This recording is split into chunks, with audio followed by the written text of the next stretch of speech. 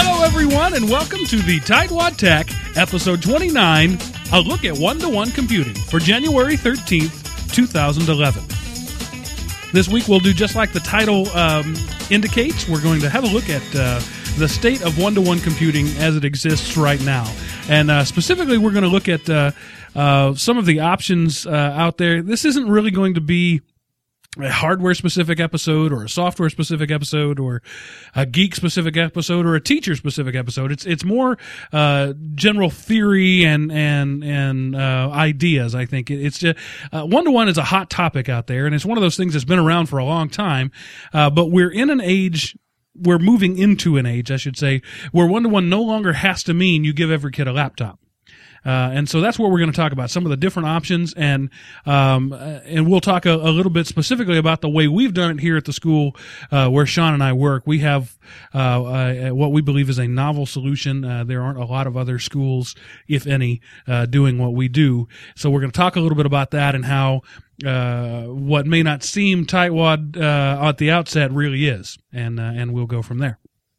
Sounds good. How was that? That was a really long, rambling introduction. It was, but you know what? That's all right. I think we're going to ramble a little bit today. This is a topic that's hard to encapsulate in a couple of sentences. Yeah, absolutely. I was just proud that you got the 2011 right on the first try. Did I say 2011 or 2011? You said, well, I'm not sure about that, but versus right. 2010. Well, because I was reading. You said 2011, right. I think. Because I was reading. Yeah. I don't think, I just read. Very good, very good. So, Sean, what's the first item you want to mention First today? item up for bid. Well, I just wanted to talk about the snow that we got because, and I think it's funny. I was thinking about talking about this. We recently, was it Saturday, we got this Sunday we got the big snowstorm, and the great blizzard of 2011. Right. I mean, the whole state of Texas shut down for this, and I don't know. At my house, I got about 8 inches, which is more than I've ever seen. But it was more than you've ever seen in Texas. In Texas, right. Certainly. Yeah, I did some time growing up in Colorado and definitely saw a lot more snow there, but just thought it was worth a mention because it's such a rare occasion for us. You know, we're usually we're the people running 60 days of 100-degree plus weather and right. Got the snow, and I know you did and I did, and get the kids out in it and right. Just have a good old time. And that's part of the reason we're recording this. On those of you watching the live stream, we're recording on Tuesday instead of Monday.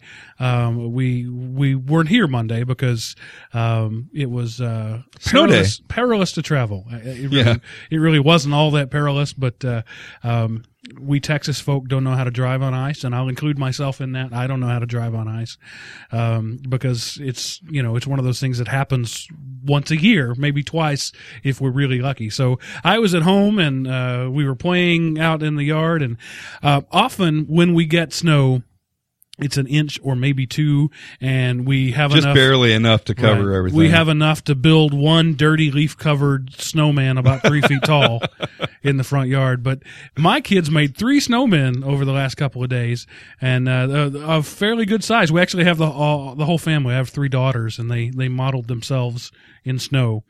And okay, they're actually wearing like their bicycle helmets and their own clothing. It's interesting. But anyway. Enough about that. Those of you who live in, Montana or Canada or Alaska or the Netherlands, you're laughing at us right now. But hey, for us, this was a big deal. Absolutely. We got about 5 inches of snow, and that was a big deal. All right. I want to talk about, and actually we had talked about this. I don't know, was it last show or maybe a couple shows?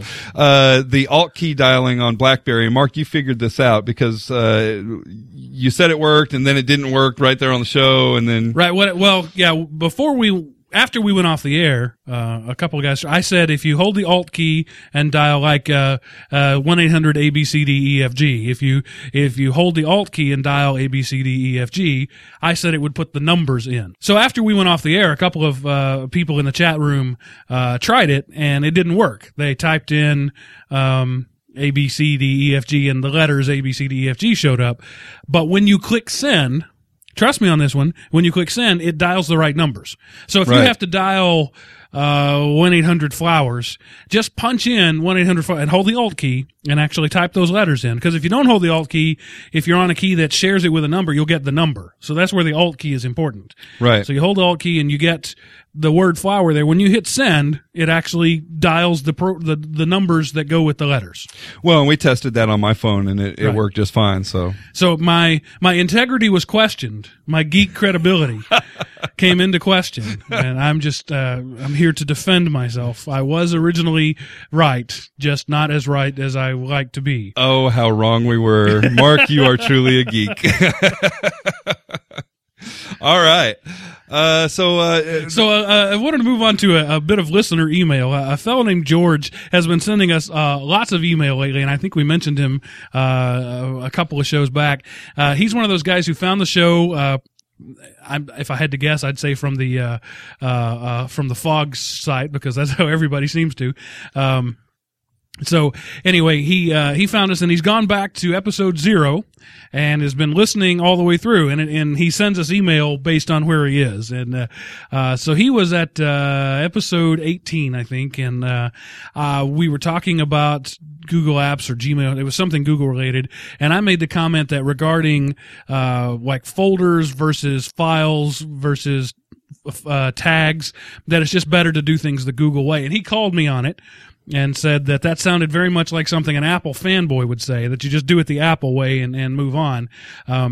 In my defense, what I was saying was, if you're using a Google product, it really is best to do things the Google way, because they wrote the product. For example, they designed the product. If you're using a hammer and you hold the metal part and hit the rubber part on the nail, it's not going to work as well as if you used it in the manner in which it was designed. It will work, but it won't work as well as it was designed to use. So my point is, do things the way the designer intended them to be used. However, Sean had an interesting point about that. Well, yeah, I just kind of thought that was not really an Apple's... Oh, gosh. I always do that when we're talking about apples to apples comparison. But, because let's look at one thing like folders, okay? So, people, when they're doing email and stuff, they love to have folders, right? That's what Outlook did and everything. And people are used to, in Windows, compartmentalizing everything into folders. So, Google didn't, have folders originally. Well, it had labels, I think it is. And, so you were supposed to do labels, and then that was supposed to give you some sort of organizational structure and searching capability and everything. And I know we went through this when we first went to the Google goodness. People had a hard time wrapping their mind around that. Well, the difference between Google and Apple is that Google said, okay, we hear you. You're not getting the whole labels thing. We'll put folders in there. So they put folders in there basically just to appease everybody. Apple's not going to do that. Apple's going to sit there and say, they're labels, people, and that's all. That's it. That's what you get. That's how you're going to like it. And that's it. And to refer to your hammer reference there, they would just say, nope, you're going to hit it with the rubber part. That's how you do it. So there is a difference there. I just wanted to make sure I pointed that out. Yeah. So, the last two items were me saying that I'm not wrong, and this is the important thing, that I'm not wrong. No, I just wanted to make sure we hadn't miscommunicated that. And if I sounded like a Google fanboy, that's okay. I admit that I am one. Oh, sure. And it's okay to be a fanboy. Right. And I've also been accused of being a PC snob over a Mac. Yes, I am. I admit that freely. I think PCs are better than Macs in most ways. So, it's just, we're just admitting our biases and moving on. But, I didn't want to leave out there that impression that I might be, dualistic in my thinking. You use things the way in which they are designed to be used. Right. So anyway. And thanks to, George, it was, I think, right? Is his name? Right. Yeah. George. Hey, George, thank you for that anyways, because any kind of input is good. And, we want our fellow tightwads out there to, keeping us honest. Yeah. Hold our feet to the fire. So if you think we're saying something, because it's very, very likely, probably more likely in my case, that, I might actually be duplicitous. The day that we're recording this, another, news item that I want to throw out there, the day that we're recording this, Verizon made their big announcement that the iPhone is now coming to Verizon. So all you iPhone users out there who've been whining and moaning and complaining about AT&T for the last 3 years can all run out and pay another $500 for another iPhone on Verizon. Yay. Okay. Yeah. Enough about that story. But in other Apple-related news... Right. I guess, okay, I'll kick this off. This came across in an email to us, and it was talking about how VLC was pulled from the Apple App Store. And kind of interesting, the article came out on zdnet.com. And talks about just basically why this had to happen. And apparently Apple's terms of service conflict with GPL licensing. Basically, it kind of adds a layer over the top of it that really doesn't work with GPL licensing. It puts restrictions on it. And the particular license was the GPL version 2. And Apple's official stance is that open source software doesn't exist in the App Store. Well, no. Let's be correct about that. Apple didn't pull the app. Just a little background. VLC is a media player, Videoland client. Right. We recommend it heartily on any platform, on the Linux desktop, on the Windows desktop, on the Mac. It's a great tool, and it had been available on the iPad up until just a couple of days ago.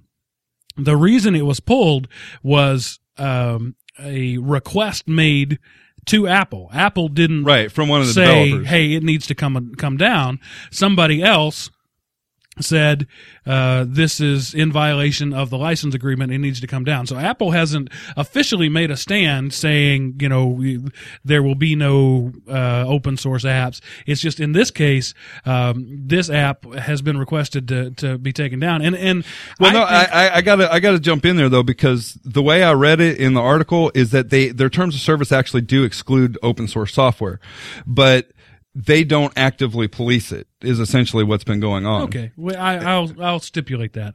But the interesting thing is here, I'm as big a freedom fighter as I am, I think it was right and appropriate that the VLC app was taken down. VLC is under a particular license, and one of those licenses says that you may not restrict distribution. It has to be freely distributed by all channels. The Apple App Store does not do that. When you download something, you only get your one copy, and you cannot give that to somebody else who has an iPad. Right. The terms of service limit your ability to distribute it. Not only the terms of service, but the technology itself. Well, that's true. Now, I can say, hey, this is a great app, go download it, but I can't pass it on.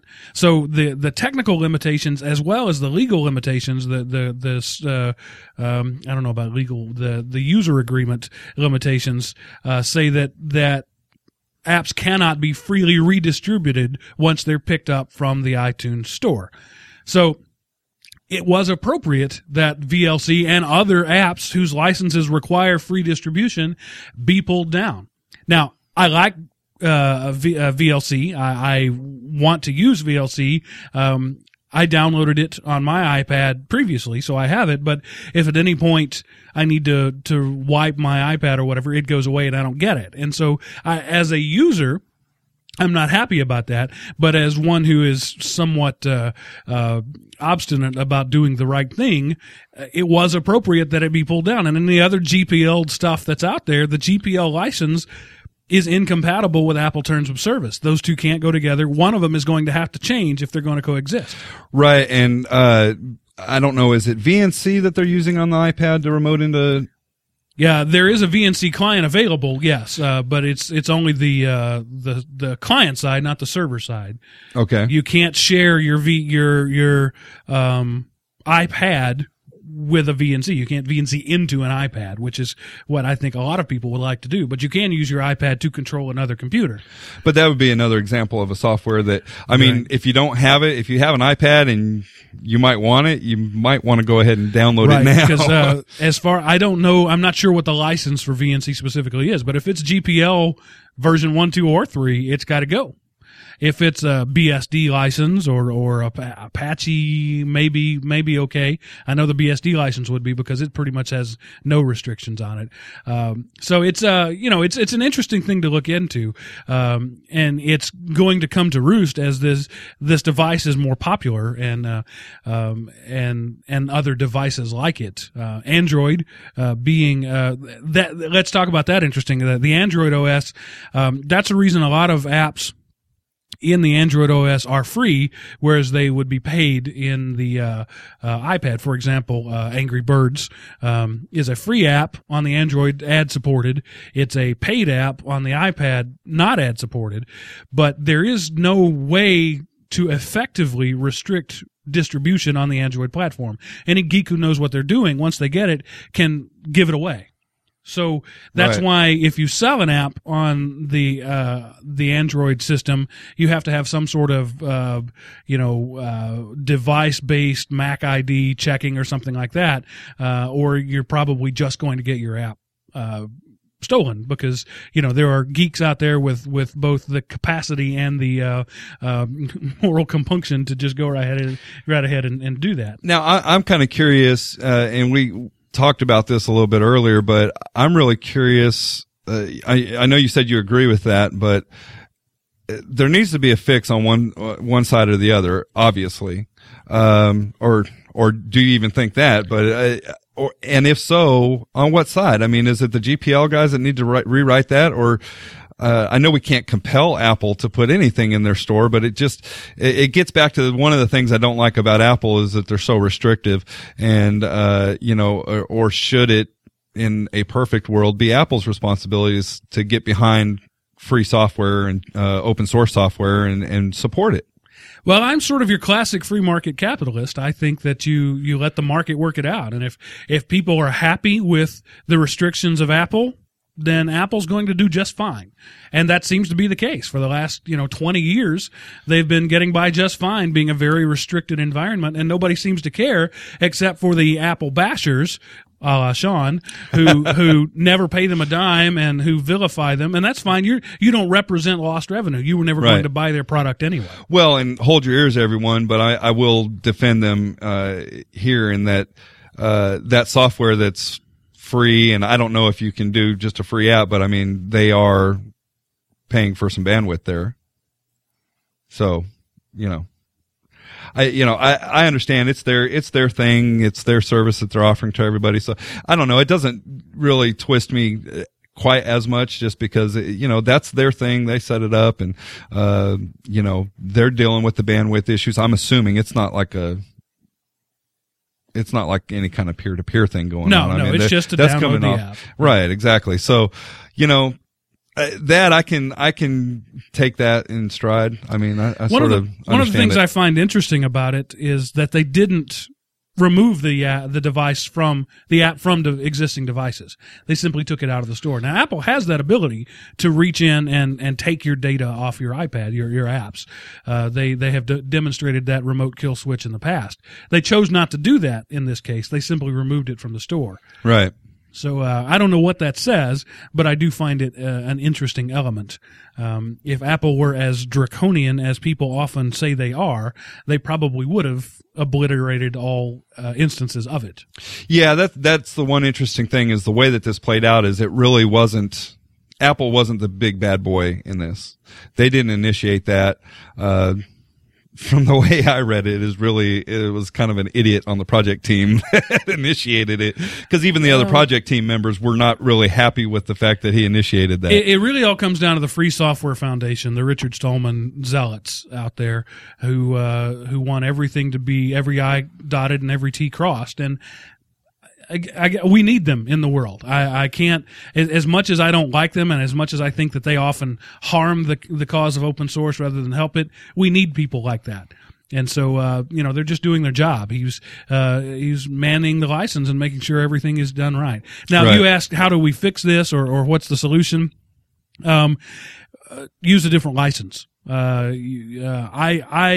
The GPL really sort of began the wide berth of open source spreading around the world. It was sort of the powerhouse, but I think it is very restrictive, and that's why there's a GPL 1 and a GPL 2 and now a GPL 3. It's been the restrictions have been lessened on it over the years, but there are other licenses out there. There's the Creative Commons license or the BSD license or the Apache Foundation license. Each one has different rules. So if the VLC guys wanted to have their app out there, they could change the license, which means they would have to go to every developer who'd ever put code in it and get them to sign off on changing the license. It's a big deal. Right. Some apps have done that in the past, some projects. But yeah, that you ask what has to be done, that's it. Either Apple has to change their terms, which they're never going to do. They're not going to allow people to freely redistribute things downloaded from their store. That would be suicide for their business model. And so the only alternative is to change the license. Yeah. So there we go. That's some uber geek stuff and some legal stuff, but interesting, just sign of the times.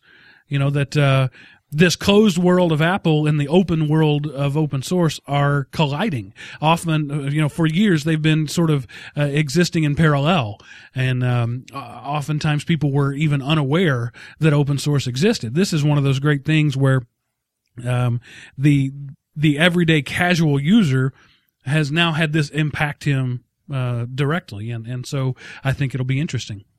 Absolutely. Okay. All right. So that's it for the warm up. Are we ready to get into some heavy content? So yeah, we'll just talk about just one-to-one in general. The idea being that one laptop per child. You have a kid, you said one computer per child, and I'd said the one laptop because that's the big project. But right. A lot of schools have looked at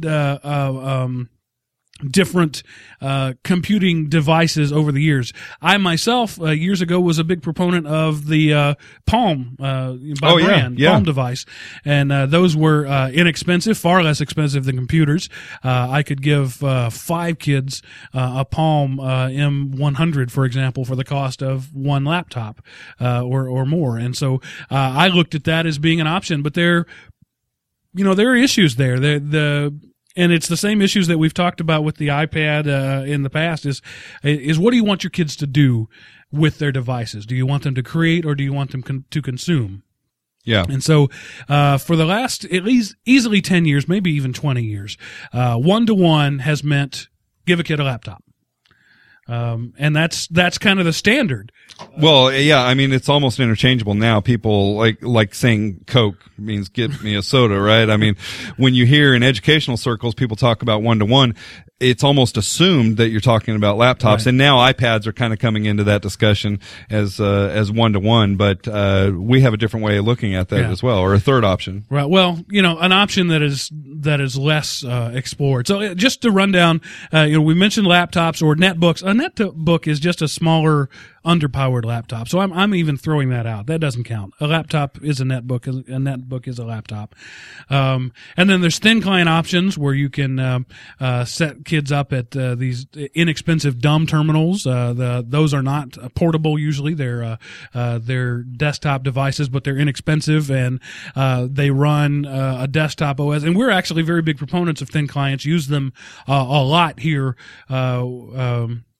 Where we work to extend the life of hardware because it doesn't take much. There are big companies. WISE, W-I-S-E is one that their whole business is making these dumb terminals that they're just a display and a mouse and a keyboard and just enough processor to connect to process the video and to connect back to the server. And that's a great way to do things, and it's inexpensive. And of course now we're looking at iPads or Android devices or what is it the Indian government has come up with. They've designed their own Slate device that they say will cost less than $100 each. One-to-one is becoming a big issue here, and it's finally meaning more than just laptops.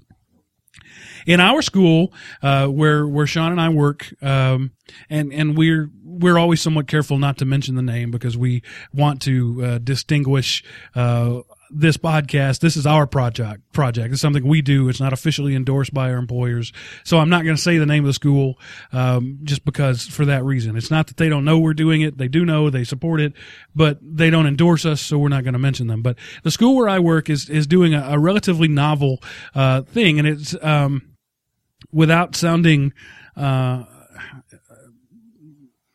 self-serving. I'm trying to be as modest as possible, but this was a system I designed basically. And I'll just kind of walk through, the steps of how it came up. We were building a new high school. We haven't had a new building in a while. The high school we were in was a public works project built during the Depression, so it was that old, and it was time to build some new infrastructure. And Texas had some tax law changes that go into effect, and it was the right time to do it. So as we were looking at building this new school, we were looking at what are our technology needs. What is and we had all of our teachers in the room with the architect and with the superintendent and the principals, and I was in there, and we said, well, what do we need here? And at the time, we had 3 computer labs. We had 2 dedicated computer labs and a library that we had put a bunch of computers in. And the two labs were pretty much full with our technology applications and our business computer, and they were pretty much full all the time. And we're a relatively small school. We have about 25 teachers. And so 2 teachers were pretty much monopolizing those 2 labs all the time. So the other 20 or so teachers had to share one lab, and they had to rotate themselves in. And so we're talking about the high school only. High school only, at this high school. And so the resounding chorus was, we need more computer labs. And so it's like, I don't know if anybody has ever done this out there, but when you're doing a project like that, you design caviar and champagne and crystal chandeliers at the beginning, and then you serve up bratwurst and beer at the end. But you shoot for the moon at the beginning, and then you figure out what you can pay for later. And so they said, we need 5 labs. Realistically, to be able to use to get these things in here, we want no more than 4 or 5 teachers per lab, and we can make that work. And which is pretty common, I think, for most school districts. They look at that type of a ratio they try to achieve. And so there are a lot of schools out there that are happy to have a lab, or maybe don't even have a lab. So it's kind of, for some people, it's blowing their minds to think that a school with only 25 teachers would want 5 labs. But again, that's what they asked for. And so that's what we set out to try to create. And so I started looking at some of the options. Of course, my mind immediately went to laptops as well. But we have done quite a few laptop deployments in our school over the last 10 years. And laptops just suck for schools. That's my story, and I'm sticking to it.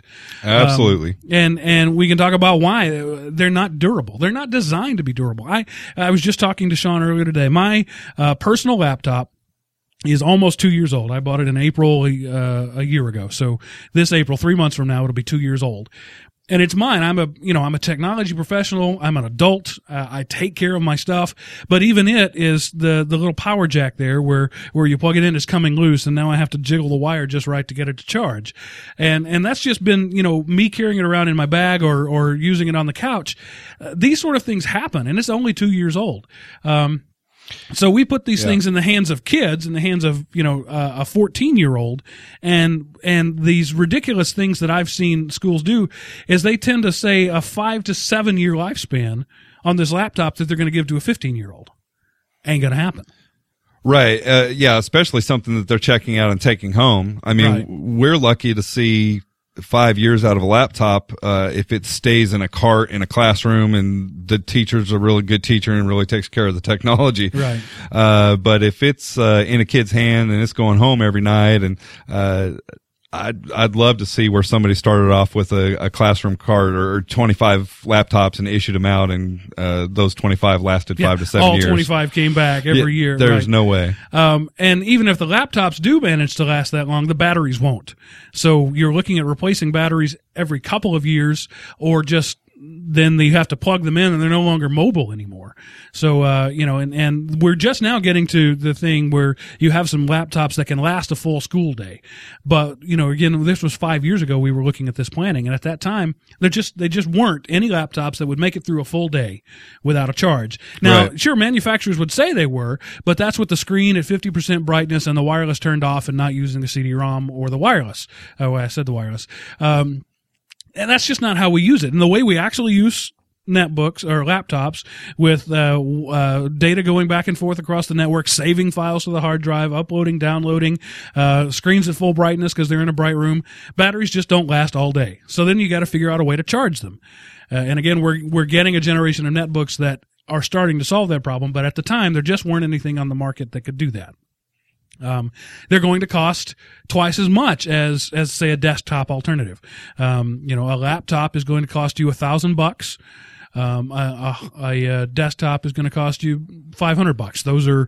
Those are exaggerated numbers. You can get laptops cheaper and desktops are going to cost more, but that's, a rough ratio. Let's say 3-2 is maybe a better ratio. If it's comparative horsepower, right, I think is really the point, because you could go anywhere. You can pay $3,000 for a desktop if you wanted to, and $300 for a laptop. It just depends, but comparative hardware, comparative performance, that sounds about right. We'll say 3 laptops for the cost of 3 desktops for the cost of 2 laptops. I think we're safe saying that. But then here was the kicker for us. We're a poor district in a rural area full of poor students. Over 80% of our students are qualified under the government and state guidelines as being low socioeconomic status. It means they're poor folks. So only 20% of our kids have any money. Right. And so if we give these kids a laptop and send them on their way, once they get home, they're not going to have internet access. So what good is that laptop really? Now you can do some things with it, right? You can still type a paper, sure, and you can do some offline things. But for more and more, particularly, we've recently moved to Google Apps, right? That kid is now totally out of luck, right? Because he's certainly at a disadvantage to his peers, right? And I think that's a common conversation that's being had in education circles now, is that so you further broaden the gap. Right.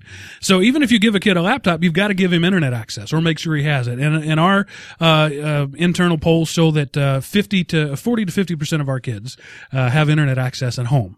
70% have access to internet somewhere. So being their family, their great Aunt Tilly or whatever. 70% of our kids have access to the internet at all. The other 30% have it at school or the public library downtown, and that's it. So it didn't make a lot of sense to spend a lot of money giving these kids computers that they're going to send home. We're going to send home with them that until we can reach that last mile. And we're not prepared to be an ISP. We just can't do that and set up wireless things and be an internet service provider. So for our purposes, laptops simply weren't an option. Other schools are doing it. Other schools are having great success. It just didn't work for us. So here's what we looked at. 5 computer labs with desktop computers in each. The construction cost alone, just building the brick and mortar, at our cost was going to be about $700,000 to build those 5 labs. That didn't count the computers that we were putting in them or the furniture that we were going to put in them. Just 4 walls and a door. Right. Right. Now, we're building a building anyway. So this is bond money. We had a $10 or $12 million bond. Now you can argue with that, but we were borrowing money to buy these computers, but we were building rooms anyway. So what we did was we took every classroom and made it a lab. There are no labs at our school. There are no classrooms at our school. They're all both labs and classrooms. So we built this building with about 26 or so rooms in it. Each one is a lab. I worked with a custom furniture design company, and we designed a desk based on a pre-existing model with a flip top design. And you've probably seen those in magazines and at trade shows now, where the desk sits down in it and it opens up and it flips up.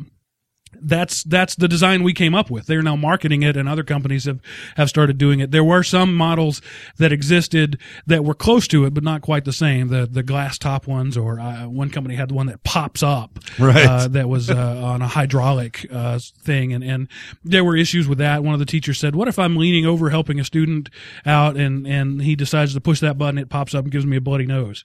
I hadn't really thought about that, but right. You take a classroom teacher and show him that piece of equipment, and that's what they come up with. So working with this manufacturer, we designed these special desks. Now, I'm just going to sort of gloss over the numbers here, because this is radio, this is audio, and numbers don't really translate well to it.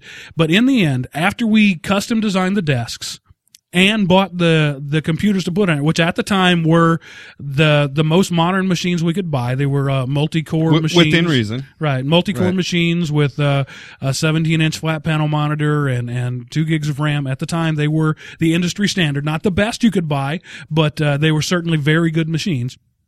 And so by the time we had done all that, put those in, paid for the specialized desks, put all the software on them that we had on it, we saved over almost $60,000 over just the cost of having built those 5 big rooms to put computers in. Right, because instead of 25 or 26 rooms, we would have needed to build 31, right? Yeah, because we were building more rooms, and so just the brick and mortar would have cost us more than it cost to put those in there. So if this fails miserably, and we can't sustain this technology initiative, we saved money. And we got really nice desks.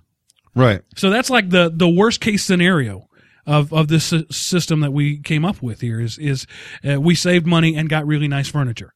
The furniture has a lifetime warranty, not a 30-year warranty, not a 10-year warranty, lifetime. For as long as that company is in business, they will repair these desks for us. Right. Because those are the most sturdy desks I've ever seen. Yeah, they're you rock can park solid. a car on top of those things. Yeah. We did a little town hall meeting. For those of you who haven't seen me on the live feed or just listening audio, I'm a large man. I'm about 6'5" and weigh over 400 pounds. I'm a big guy. So we were having a little town hall type meeting, and an old farmer raised his hand and said, "How sturdy are those desks?" I climbed up on top of one and did a little dance for him and said, "Now I'm heavier than anything you're ever going to put on this desk." Yes. And if it can handle me, I think it can handle a backpack being put on it. So these are really high quality desks made of real wood and an inch and a half of real wood. And so worst case scenario, if all this fails, we got that and we saved money. So this is the tightwad way to do high tech. All right. Right. So we built an infrastructure that has a gigabit backbone, and I was stunned at how little it cost to put, we did 32 network drops in every classroom. Now, not every classroom has 32 desks in it, but we were building out to the future. And by the time we put all the switches and all the category 6E wiring in, category 6, E wasn't around then, category 6 wiring in, by the time we did all of that, all of that counts, that cost of we still saved money. So it was amazing to me how inexpensive it is to wire a building while you're building it, because I had always looked at cost of hiring somebody to come in and put wires in an existing building, and that's very expensive. Well, and that's a good point to bring up, is that what we're describing here is not necessarily the best option given any situation. That if you're, we were happening to do new construction, and it worked out just the way you're describing it.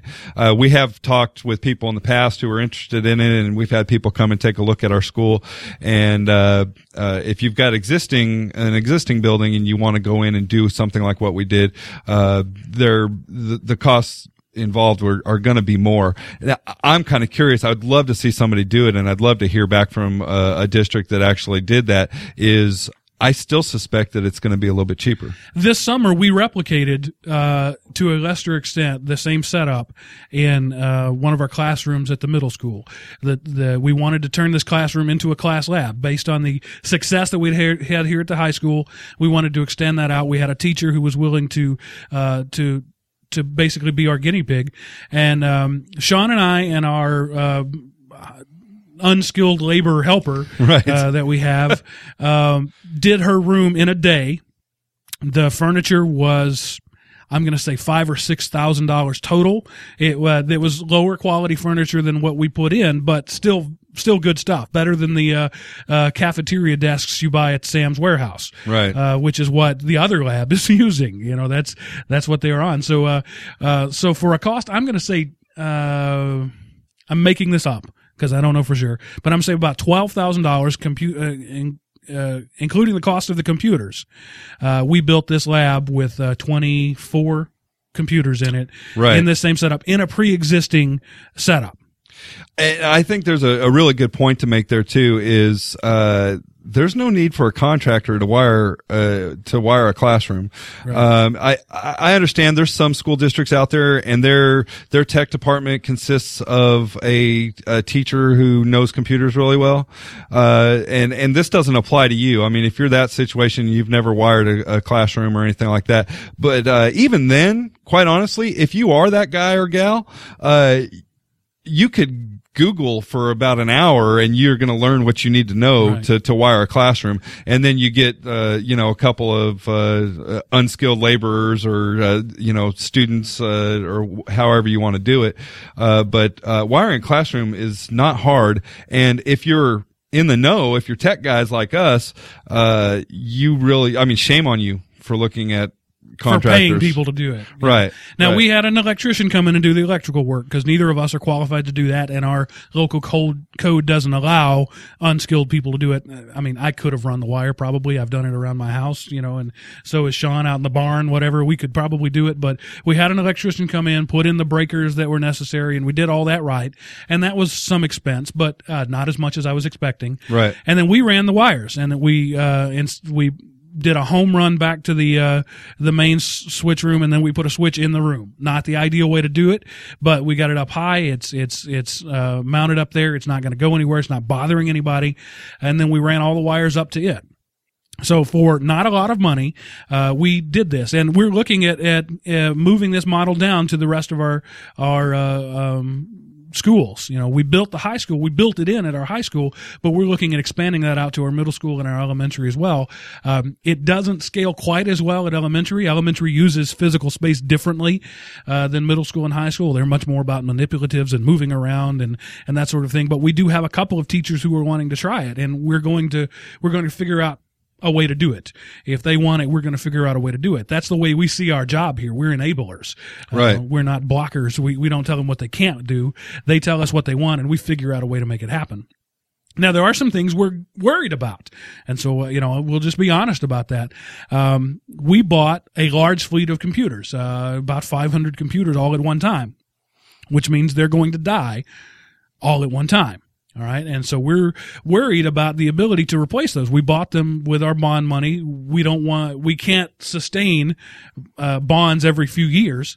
Right. But using the tightwad techniques that we talk about on this show, we routinely get 10 years out of hardware. Another reason desktops are better. They're going to last 10 years. Physically, they're going to hold up. Right. Along the way, we're going to replace a hard drive here and there and, motherboards and, all the internal components. But we're finding that I got to imagine that it's probably going to get better, but we are dealing with computers now that are in some places in the district 7 to 10 years old. Right. And it's pop a new hard drive in when the hard drive dies or, thanks to Fog, you pop the hard drive in and image it and we've got it back in service, 15 minutes later. And as more and more things move to the cloud, the amount of processing power at the local machine becomes less important. And so we're finding we can extend the life of these machines using these, cloud tools. Now, I'm not going to be able to load Adobe. What's that software? Premiere? No, the one that the Creative Studio. Oh, the CS5 Creative Suite. Yeah. We're not going to be able to load that on there on these machines. It's never going to happen. But using cloud-based and open source tools, and some of those machines have now they can't even handle modern Windows, so they're running Linux. All right, and then we go back to the thin clients that we were talking about earlier. We have a hybrid machine that I came up with several years ago that runs Puppy Linux just long enough to get to the terminal server, just like these Wise terminals I was talking about. That's all they do. Well, that's all my machines do. But they do it using Linux instead of some expensive proprietary software. They just load up Puppy Linux, and it runs on very low resource hardware. It connects to the server, and they get full sound, full video, and wonky local disk access. They can pop a CD in and make it work, sort of, but it does work if they need it. So there are ways that we do that using our tightwad techniques that we expect to be able to extend the life of these machines for a decade. Right. But they will also have to be, we're going to have to replace some of them. In our class that does teach the video editing, where they do use Creative Suite, we're going to have to replace those machines. We can't extend those so far. We have a CAD class where they do computer-aided drafting and design. That's going to have to be replaced. We can't continue to extend the life of the machines in those places. But our Spanish teacher, where she does, mostly Google Docs and her Spanish Flash-based tutorials, she's going to be fine there. We're probably not going to have to replace those machines anytime soon. Right. But when we look at replacing these, we're looking at refurbs. We've done the rollout that I was talking about at the middle school. We bought 90 computers this summer. They were all refurbs. We paid less than $500 a piece for a full-on computer, and they came with a 3-year warranty from Dell. So that's definitely something to look at. We've been looking at the possibility of leasing machines. I'm still not sure the economics of that stand up, but those are the things that we're going to look at. And so we're just talking about some of our things that we see coming down the road that might be a problem based on this model. And one of probably the biggest thing that is a negative of this situation is the kids can't take the technology with them. They have to be here to do it. But I addressed that earlier in that last mile issue. Most of our kids wouldn't get the full benefit out of it anyway. So what we do is we just open the place up, and you see kids up here all hours of day and night, and they're in the labs and they're in the classrooms, and we just there's somebody here, right? We have a cleaning crew, or there's always going to be somebody here, or they'll work with their teachers, and the teachers will agree to come in early for that time, right? And we just let them use the stuff. As much as they want to. As far as I know, we've never told a kid, no, you can't come in and use the computers. We find a way to make it happen. So again, instead of bridging that last mile, we bring them to us as much as possible. Whew, that was a lot. Yeah, and that's probably a better environment to be learning in anyways. I mean, if you're 14 years old and you've got this laptop and you got to take it home, and you've got your little brother tugging at your ear and mom's saying come eat dinner, and you're instead of working on my paper, I'm going to surf YouTube for a while, and but coming up here, being in a learning environment, and I would tend to think that you're going to be a little bit more focused on the task at hand anyway. So I found that for myself. I'm easily distracted. So yeah.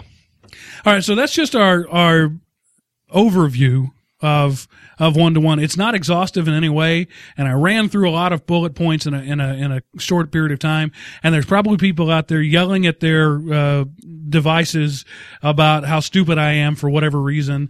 Let us know. How am I stupid? If you would have done it differently, or you think I'm a moron for doing it this way, let me know, because this is, like I said, we have concerns about it, but this was what our community, our stakeholders, our administration thought was a good thing to do. And it's working. We've been in the school long enough now to have results. Our test scores are way up. Student involvement is way up. Vandalism is way down. Discipline issues are way down. And it's not entirely because of the system I designed, but it certainly plays a part in it. Certainly. Well, and there's with reference to discipline, sometimes you get some new and unique discipline issues that you have to deal with as well when you have a kid in front of a computer in every classroom. Right. But and that's been a learning experience, and it's been fun actually. So okay, that's there. We'll leave that subject for now. I look forward to the feedback on this episode. I hope that you will let us know. Send us email at podcast@thetightwadtech.com. Visit our website, make a forum posting at thetightwadtech.com. Find us on Twitter or Facebook. Twitter.com/thetightwadtech, Facebook.com/thetightwadtech. I know you're tired of me saying this all the time. Did you get the phone number? But I have to. You leave us a voicemail at our Google Voice number at 530-FRUGAL-2. That's FRUGAL-2, the number 2. And leave us a voicemail, and we'll put you on the air or on the bits. And we did have a bit of listener mail that Sean wanted to mention. Well, yeah, I just wanted to jump in there, and I don't know. I put it in the show notes, and I'm thinking maybe this would be somewhat of a regular part of the show, but would be listener mail. And Bjorn Berendt, who was on the show not too long ago, within the last month, yeah. He sent us an email in response to our video editing. Just last week. Right, the show episode we did just last week. Right, and he had a couple of things that he he threw out there that we didn't mention. One was jcut.com, which was Mark and I both kind of went and took a look at this, and it was really pretty interesting. Neither of us had ever heard of it before, and so we went and checked it out, and it's a very light video editor online, so you don't even need any software. It's all Flash based and on their website. Yeah, and I mean, I played around with it. I know you played around with it, and for a lot of people, that thing's going to work. Right. It's got some it's got some transitions, and you can do. I think it was just 2 different video clips. Right. Or you can only have 2 video clips. Lines. Right. So very basic editor, but pretty cool, pretty neat. I certainly see the average user that's not really having to do anything crazy could certainly use it, and without having to buy or install any kind of software or use anything very complicated. Right. The user I mentioned in our previous episode, the woman wanting to make a wedding video, or the dad wanting to memorialize his softball team's run to the top. Those sort of applications where it's just really light sort of clip editing, Jcut would be great for, and it's a really neat tool. Right. So that's Jcut, JAYCUT.com. And then Bjorn also mentioned Blender, and Bjorn, we're very aware of Blender, and it's one of those tools that is just, it's a top of the line tool, and you really don't ever have enough time to learn it all. We just didn't feel that it was really quite right fit when we're talking about video editing. It's not really a video editor, it's an animation tool. Right. And so you can make an animated movie, a la Pixar and Toy Story and whatever. And they check out the Blender Foundation. Just Google that, do the Blender Foundation movies. They've made some really awesome short movies using Blender, but it's not a video editor per se, and that's why we left it out. Right, and but it's still good to plug Blender. I don't know if we've ever talked about it in the past or not, but if you are into animation, Blender's pretty much the tool. I mean, it's been used on mainstream movies. So Blender is one of those tools, and I think I mentioned it some point in time. It's one of those tools I have downloaded on every computer I've owned in the last 10 years and said, I'm going to learn this. And I haven't. And I keep downloading it, and I keep saying, I'm going to learn this. And I haven't, because the interface is so daunting, and it's so huge, but it's awesome for what it is. Absolutely. I've got the same story. I love it. Every time I look at it, I'm going to learn how to do this. But I mean, quite honestly, it's one of those skills that it takes years to master. And, it's kind of like GIMP. I've been using GIMP now for years and years and years, and I still haven't mastered that thing. Blender is GIMP to like the order of 10, I mean, it's a great tool. All right. So thank you for that listener mail, Bjorn. And with that, we'll move on to the regularly scheduled tips of the week. And I'll begin with the tech tip. And this one also comes from a listener, a fellow who calls himself the other Chris. We often talk to Chris in the chat room there, whose nick is slipped, but also he goes by Chris. And so the other Chris mentioned a couple of tools, and this is one I had, I'm tangentially familiar with. I know what it is, but I haven't actually used it. So, I'll just leave it at that. It's called CrashPlan. You can find it at crashplan.com. And, it's a backup utility, where you install their client on multiple machines, some at home, some at work, some at your grandma's house, and they back each other up. And so you can have some machine be the back and some being the backer, however that works. And this is all at no cost. They offer you the client, and it just works across the cloud or across your LAN, and it syncs your files for you at no cost. Nice. If you want to move up to their paid version, which is starts at about $1.50 a month, they'll store it in the cloud for you as well. Oh, wow. So then you get more of a Dropbox, Carbonite sort of setup. So you can have that, or you can have if I want to set a drive up at my house and Sean sets a drive up at his house and we back each other up, that's absolutely free. Nice. That's a great one. Thanks, Chris. And now, Sean, what is our teacher tip of the week? All right. Our teacher tip of the week is digitalcitizenship.com. Kind of a long URL there. Digitalcitizenship with an ED on the end.com. And I came across this site when I was actually researching the show that we did on digital citizenship. And it's just a great site, particularly for teachers, but also for parents and students, where you can sign up for this thing, and they've got just all kinds of information about digital citizenship. For teachers, they have actually a curriculum geared towards teaching digital citizenship, which we've mentioned several times in the past. We feel is very important. So you go to the site. You're not going to see a whole lot on the first page. You actually do have to sign up for this site, but they're not going to spam you or anything. As a matter of fact, other than my confirmation emails, I don't think I've received anything else from them. So great site to go in and get some information about digital citizenship. If you're a teacher, about teaching digital citizenship, and you're going to find a lot of resources and tools there. So digitalcitizenship.com. There you go. Not to be confused with that digitalcitizenship.org, which is Dr. Ribble's site.